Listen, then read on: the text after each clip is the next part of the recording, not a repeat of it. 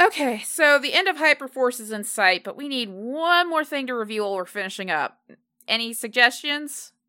I don't want to read something big again. Well, neither do I, so at least we have that.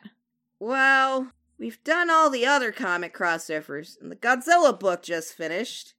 Want to read that? It's only 5 issues. Oh, yeah, we can finally be relevant for once!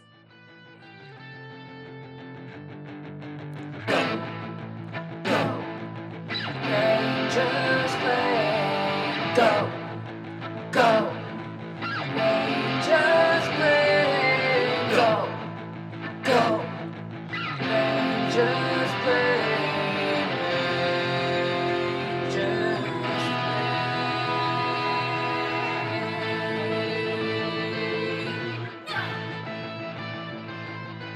Go. Go.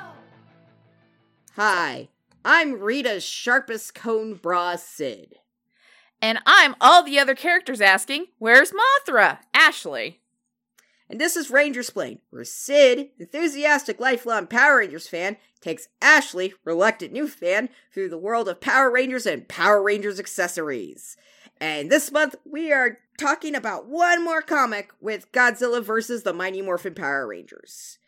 Another disclaimer, we're just going to do what we've been doing, which is just casually shooting the shit.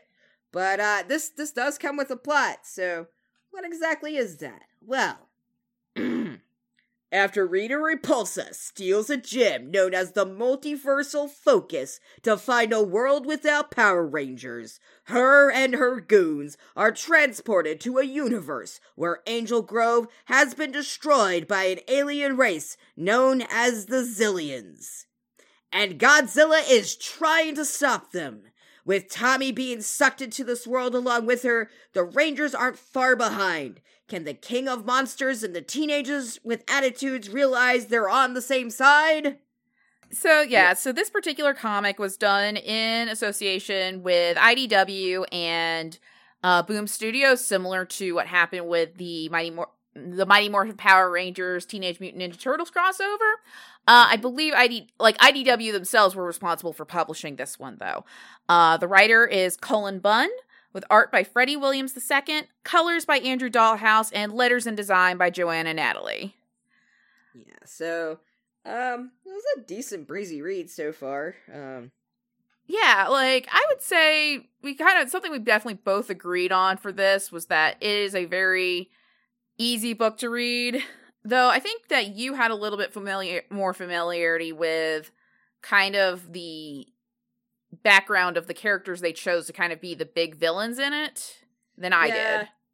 Yeah, I mean, not too deep, mind you. I just kind of got into Godzilla about a year ago because Kurt recently purchased the Criterion edition of the Showa era movies. Right. So, we watched all the Showa era movies.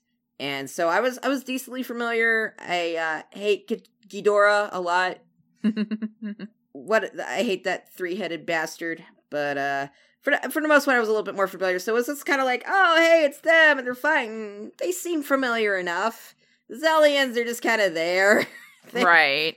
They have been in the past, in my opinion. So I'm like, okay, this makes sense. Yeah, because I'm I am not quite as deep into Godzilla as I don't have the Criterion collection as Kurt does. I've seen Mothra vs. Godzilla, which is one of the Godzilla movies where Godzilla is acting kind of like an asshole. Yeah. What gives Godzilla over that? Yeah. But yeah, I definitely haven't seen any of the films with Ghidorah or the Zillions or anything like that. I will say for this, though, even though, like we said, it was a kind of a breezy read, something about it is that I think it kind of lacked what makes both Power Rangers and Godzilla interesting narratively. I think you'd agree with me on this, is that, I think there's a misconception of Godzilla films being, strictly just, these smash-em-ups. And there are smash-em-up Godzilla movies that are pretty good, but, it's not been the overwhelming theme. It's always had a little bit of a political bent. Yeah. I mean, he's a giant like lizard made of radiation. Of course, it's got like a political bent. Especially the first movie where he's first introduced, it is like, oh, this is definitely an anti-war film. Right. You know, not saying there's anything wrong with that, but it's definitely got that bit. Right. It's kind of interesting because it's like, you know, I thought about like, oh, okay, they went with like a lot of Showa era like stuff because it is more accessible. A lot of people are more familiar with it, all this other stuff, but also it's just kind of like it's lacking what a lot of the Showa era movies did kind of have, which is like, as much as people are like, well, I don't like my kaiju movies when like the monsters attack, I don't care about the people. And I'm like, some of the best Godzilla movies is when you care about the stories that are happening with the people. Like, they're the ones really driving it. I was just gonna say Hideaki Anno definitely got that. I still need to see Shin Godzilla. I still haven't actually seen it either, but I do know that it's basically about bureaucracy in the face of impending natural disaster.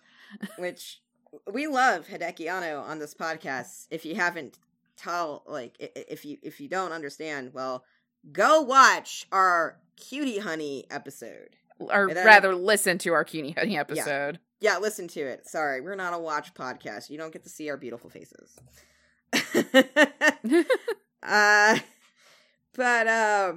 Yeah, it's just kind of lacking a lot of kind of that characterization pull. Like, you have the stuff between the Zellions and Rita kind of going against each other, but not much else. There's nothing, like, even if you're not having the most hardcore political bent to something, it's still the drama on the ground that ties kind of things together. And, like, the drama between the Zellions and Rita was just more of, like,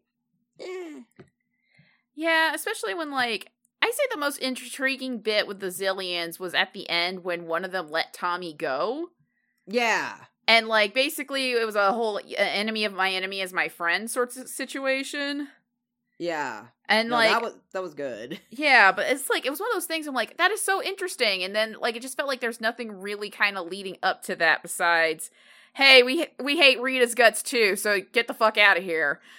Yeah, there was nothing really other than, like, obviously they were butting heads with Rita, but there was just felt like nothing was really there enough to, like have that reveal. There was no setup to it, basically. Right. It just felt like this needed to happen to get the plot forward. Which is what setups are, don't get me wrong, but, you know, it kind of, when you look at it setup, it should be kind of a seamless thing, you know. Yeah. And then I was gonna say also, like, the Power Rangers themselves are just kind of like, they're very there as characters. Yeah, and it's like, especially because I feel like you could have done something vaguely environmental, especially with the Power Rangers. Because, like, especially MMPR was all about, like, during that 90s time period where we were giving a shit about the ozone layer and cleaning up parks and all of that fun stuff. Yeah. So I feel like there's definitely, they could have maybe taken, like, an environmental message that would have worked for both Power Rangers and Godzilla, but it just felt like a really missed opportunity there. Yeah, there was, like, the Rangers' main conflict was Godzilla not liking them, which right. Godzilla's kind of cranky, so, you know, and having to befriend Godzilla before Godzilla's like, get off my lawn, teenagers. Yeah.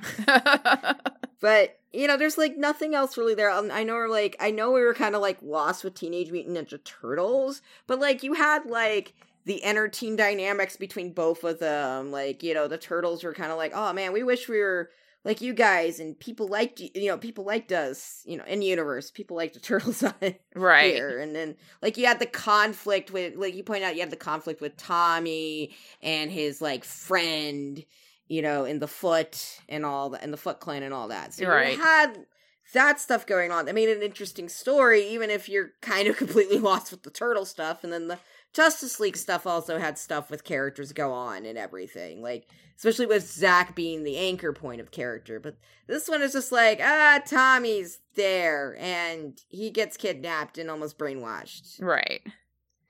Yeah, just, it felt very, like, what's a, like,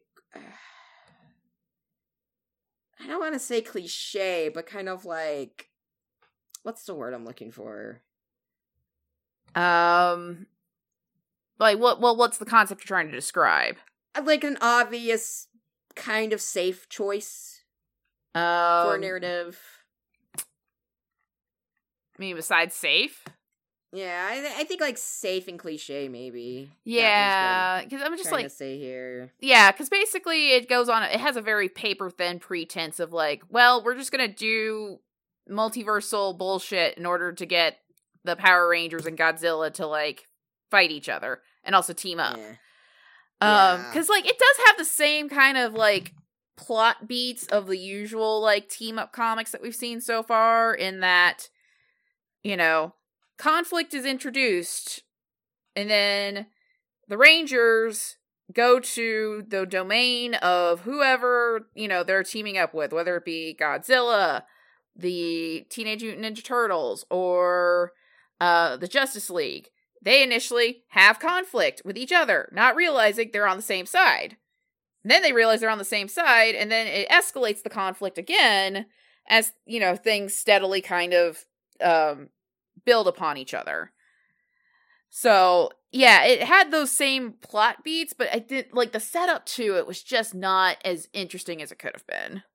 Yeah, it's one of those things. It's like, I definitely had a lot of interest reading it, and there was some really good art moments, but other than that, the story was just kind of there. Yeah, I definitely agree with that. You know, it's yeah. So, one of the things we wanted to talk about was it was funny to see Rita's monsters kind of compared to the classic kaiju. Right. And, like, how much bigger the kaiju are. Yeah, and how much more serious the kaiju are in that regard, too. Oh, yeah. I mean, you know, Rita's monsters were based off of doofy designs for children. As much as they were kind of scary for children's designs. And then you have, like, Godzilla, you know.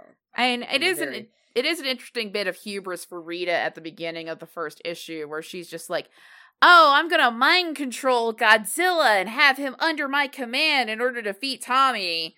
And then Rita realizing that she cannot control the kaiju in this world, whether it be Godzilla, Ghidorah, Gidon what's the one with the weird? I think it's Gidon. Or Gigon. Gigon. The one with the turtle one that's not. He had turtle one with the saw blade. Yeah. I'm a great Godzilla fan. But yeah, like, you know, she has to soon realize that she does not have. It is Gigon. That she doesn't have control over the fucking monsters the way she does her own. Yeah. So she's kind of just gotta let them, like, hope that they do her dirty work for her and send in her own lackeys to kind of, like, finish the job. Yeah, it was kind of, you know, interesting. I think Rita doesn't realize it's like, you know, you make your monsters. These are actually living creatures on this planet. Right. You know. And, like, yes, they can be controlled by the Zillions, but, like, it's very different than just, like, being like, make my monster grow! Yeah, grow now! We're laughing at my voice squeaking, by the way. So. Yeah, no, it's still funny after all these months. It's still funny.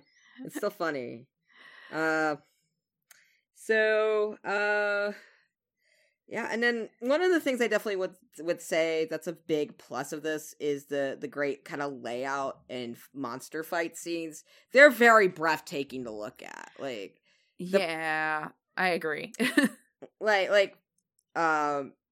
Williams is definitely a person that likes to drill mecha and kaiju, and you can kind of tell.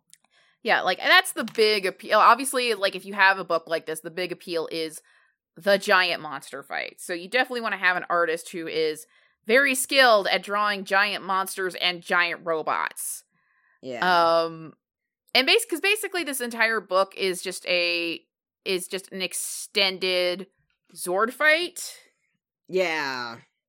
Like, you don't get a whole ton of, like,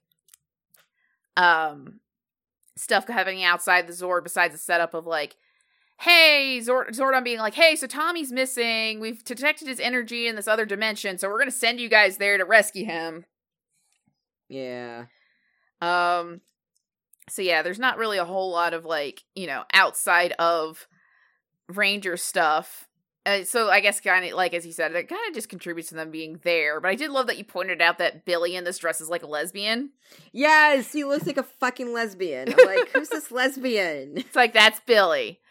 It's Billy. Another creative detail, we didn't put this in our notes, but a creative detail I actually liked was when the Rangers are in Ranger form, their speech bubbles are outlined with with their color. Yeah, I really like that bit of detail so you could tell who's talking. I love it when comics kind of know their medium. I think I sent you a panel where you actually see, like, Tommy Crane behind the helmet.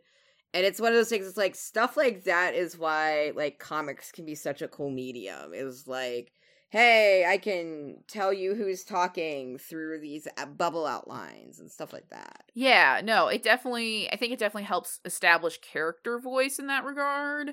And also, like, that panel that you're talking about was great to kind of just show, like, Tommy realizing, oh shit, this is not like dealing with the usual, like, one of Rita's monsters. Like, this is going to be a much tougher battle.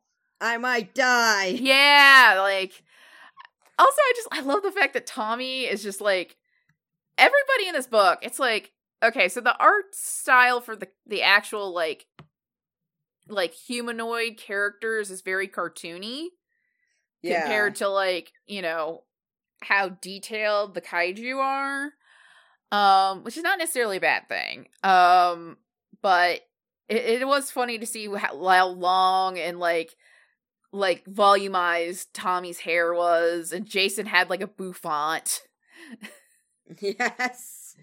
Oh my god. I actually, one of the things is Tommy looked better than, like, Jason David Frank ever did. I mean, that's not hard. On this podcast, we dunk on Jason David Frank. Yeah, it's like, what was I thinking about today? It was just like, if somebody approached me about that, it's like, well, you still support CM Punk? I'm like, well, at least CM Punk is still married. Got him. Got him. We're relevant. Yes. Anyway. But yeah, like, no, I did enjoy that aspect. Even though sometimes the proportions could be a little weird with the women, but at that point, it's just like, yeah, it's more the cartoony style. I dug it in its own little way, even though, like, yeah. Again, this is all in service of the giant monster smash 'em ups that's happening throughout most of the book.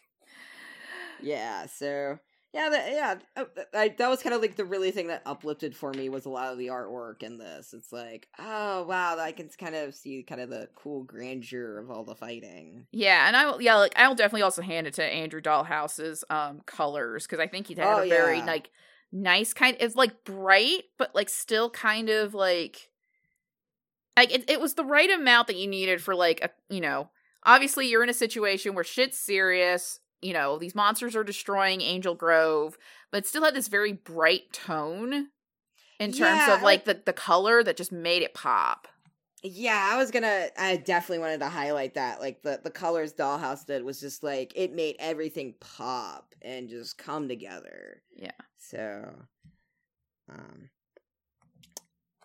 and, kind of a silly thing we mentioned, but definitely I really did love how it ends with Godzilla. Godzilla, you know, they finally earn Godzilla's trust and all that, and then at the very end, when all is done, Godzilla's like, get the fuck out of here. Because Godzilla hates teenagers. Yes. It's just like, are we friends, Godzilla? I mean, saying you're friends with Godzilla is a tentative thing. He loves small children, but he hates teenagers. I mean, I get it. Yeah. Even as somebody who says I can get along with teenagers more than a small child, I get it. I get it. Yeah. We don't hate every teenager. We're just old. Yeah, I'm old. Yeah. It's like we're getting old now. We're like in our 30s. Like, yeah. Anytime somebody reminds me that they were born after like 2001, I'm just like, I am turning to dust. Yeah, that's how I feel. I'm getting, like, in March, I will be closer to 40 than my 20s. So, that's a fun thought to think about. But, yeah. But, let's talk about the last page. Yes, okay. So, the biggest pop I got is the last page with, so, spoiler alert, even though we haven't been talking too much about spoilers, but, it's not like there's too much to spoil. So the last page, kind of in the lead up to the end of the book, the multiversal focus that Rita's been using, which I love the bubble effect that it had, like, in the coloring and all that. That was really cool. But, like, so the multiversal focus breaks, and Rita is kind of just sent shooting across the multiverse. Okay, so in the last page with, like, they ask, Zordon says, "My sensors do not detect Rita in this dimension. I have no doubt she'll return. For now, though, she appears to be lost between dimensions." Ah!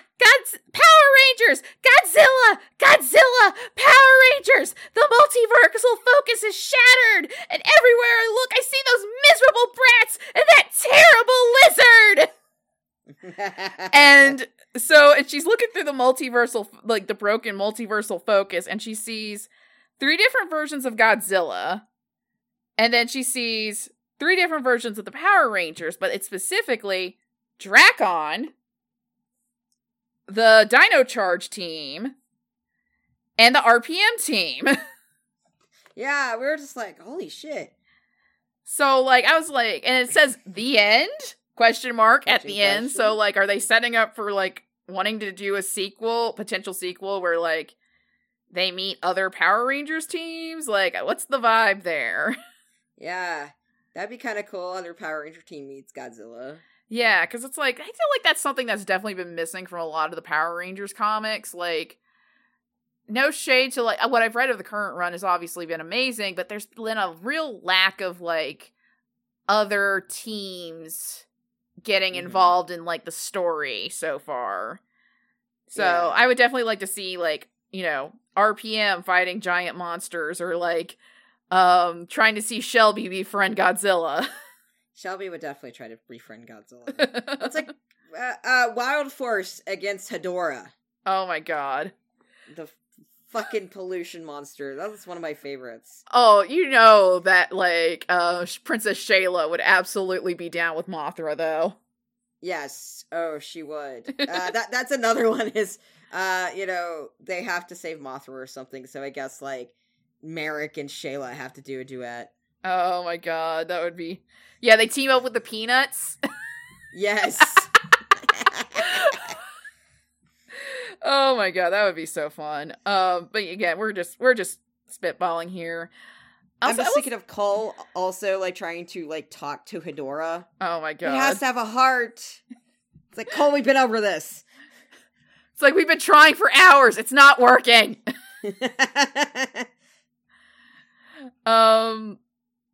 Yeah, and another thing I'll say is that, like, similar to Boom, there were actually a lot of really good alternate covers. I will say my favorite was probably the one for issue 5 that has the 2 kids, like, playing with the Godzilla and Power Rangers toys. Like, I just feel like that's just a good little, like, representation of kind of what these, like, crossovers bring to the table. It's like, it does just have that kid energy of, like, well, we have these toys, let's just smash them together and play. Yeah. All right, so I guess we can move on to our verdict, which is, it's serviceable. It's serviceable. I think I enjoyed it a bit more than Ashley, but I chalked that up to being a little bit more into Godzilla lately. It was serviceable fun, but like we talked about, it lacked depth that a lot of our other crossovers had that we read. Overall fun, though, if you like Godzilla and Power Rangers. It's just a breezy smash 'em up type thing. So, if you're into that, go check it out. Yeah, my feeling after reading this book was that it was fine. Like I liked the art, and the smash 'em up element was fun, but it was definitely more of a paper-thin pretense than the other crossovers, while lacking a lot of story elements and heart that made those crossovers work.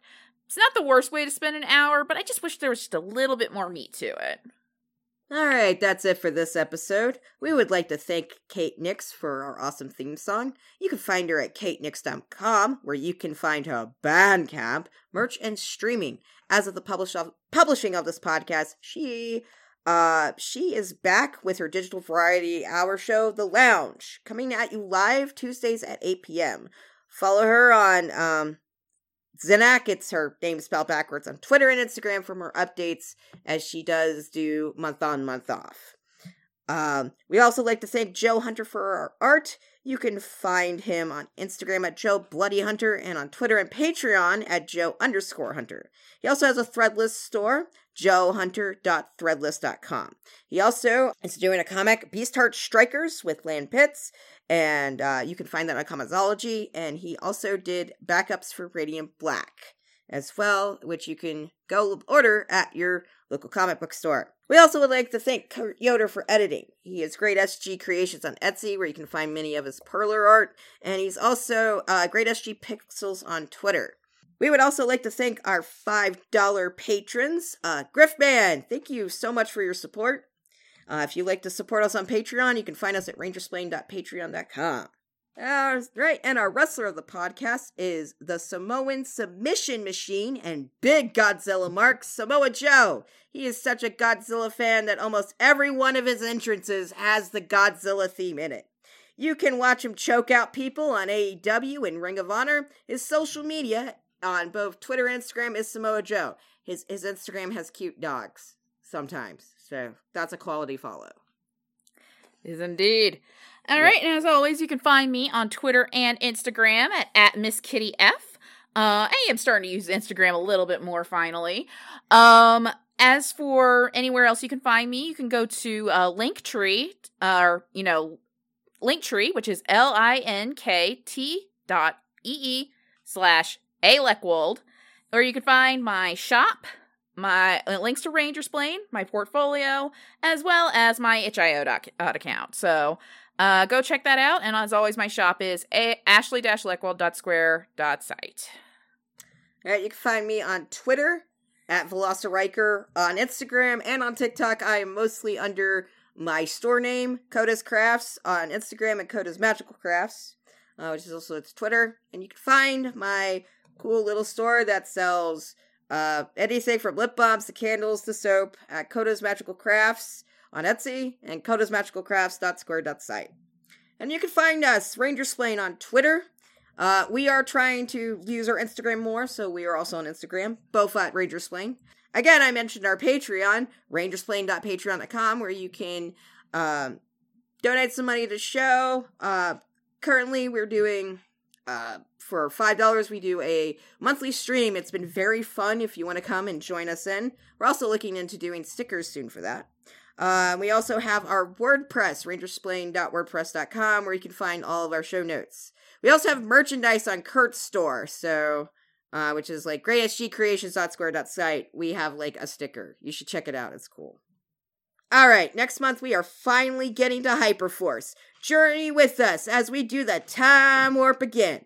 This time with special guest George Jr. from George's Ranger Reviews. Till then, stay safe out there. May the power protect you. Go. Rangers play.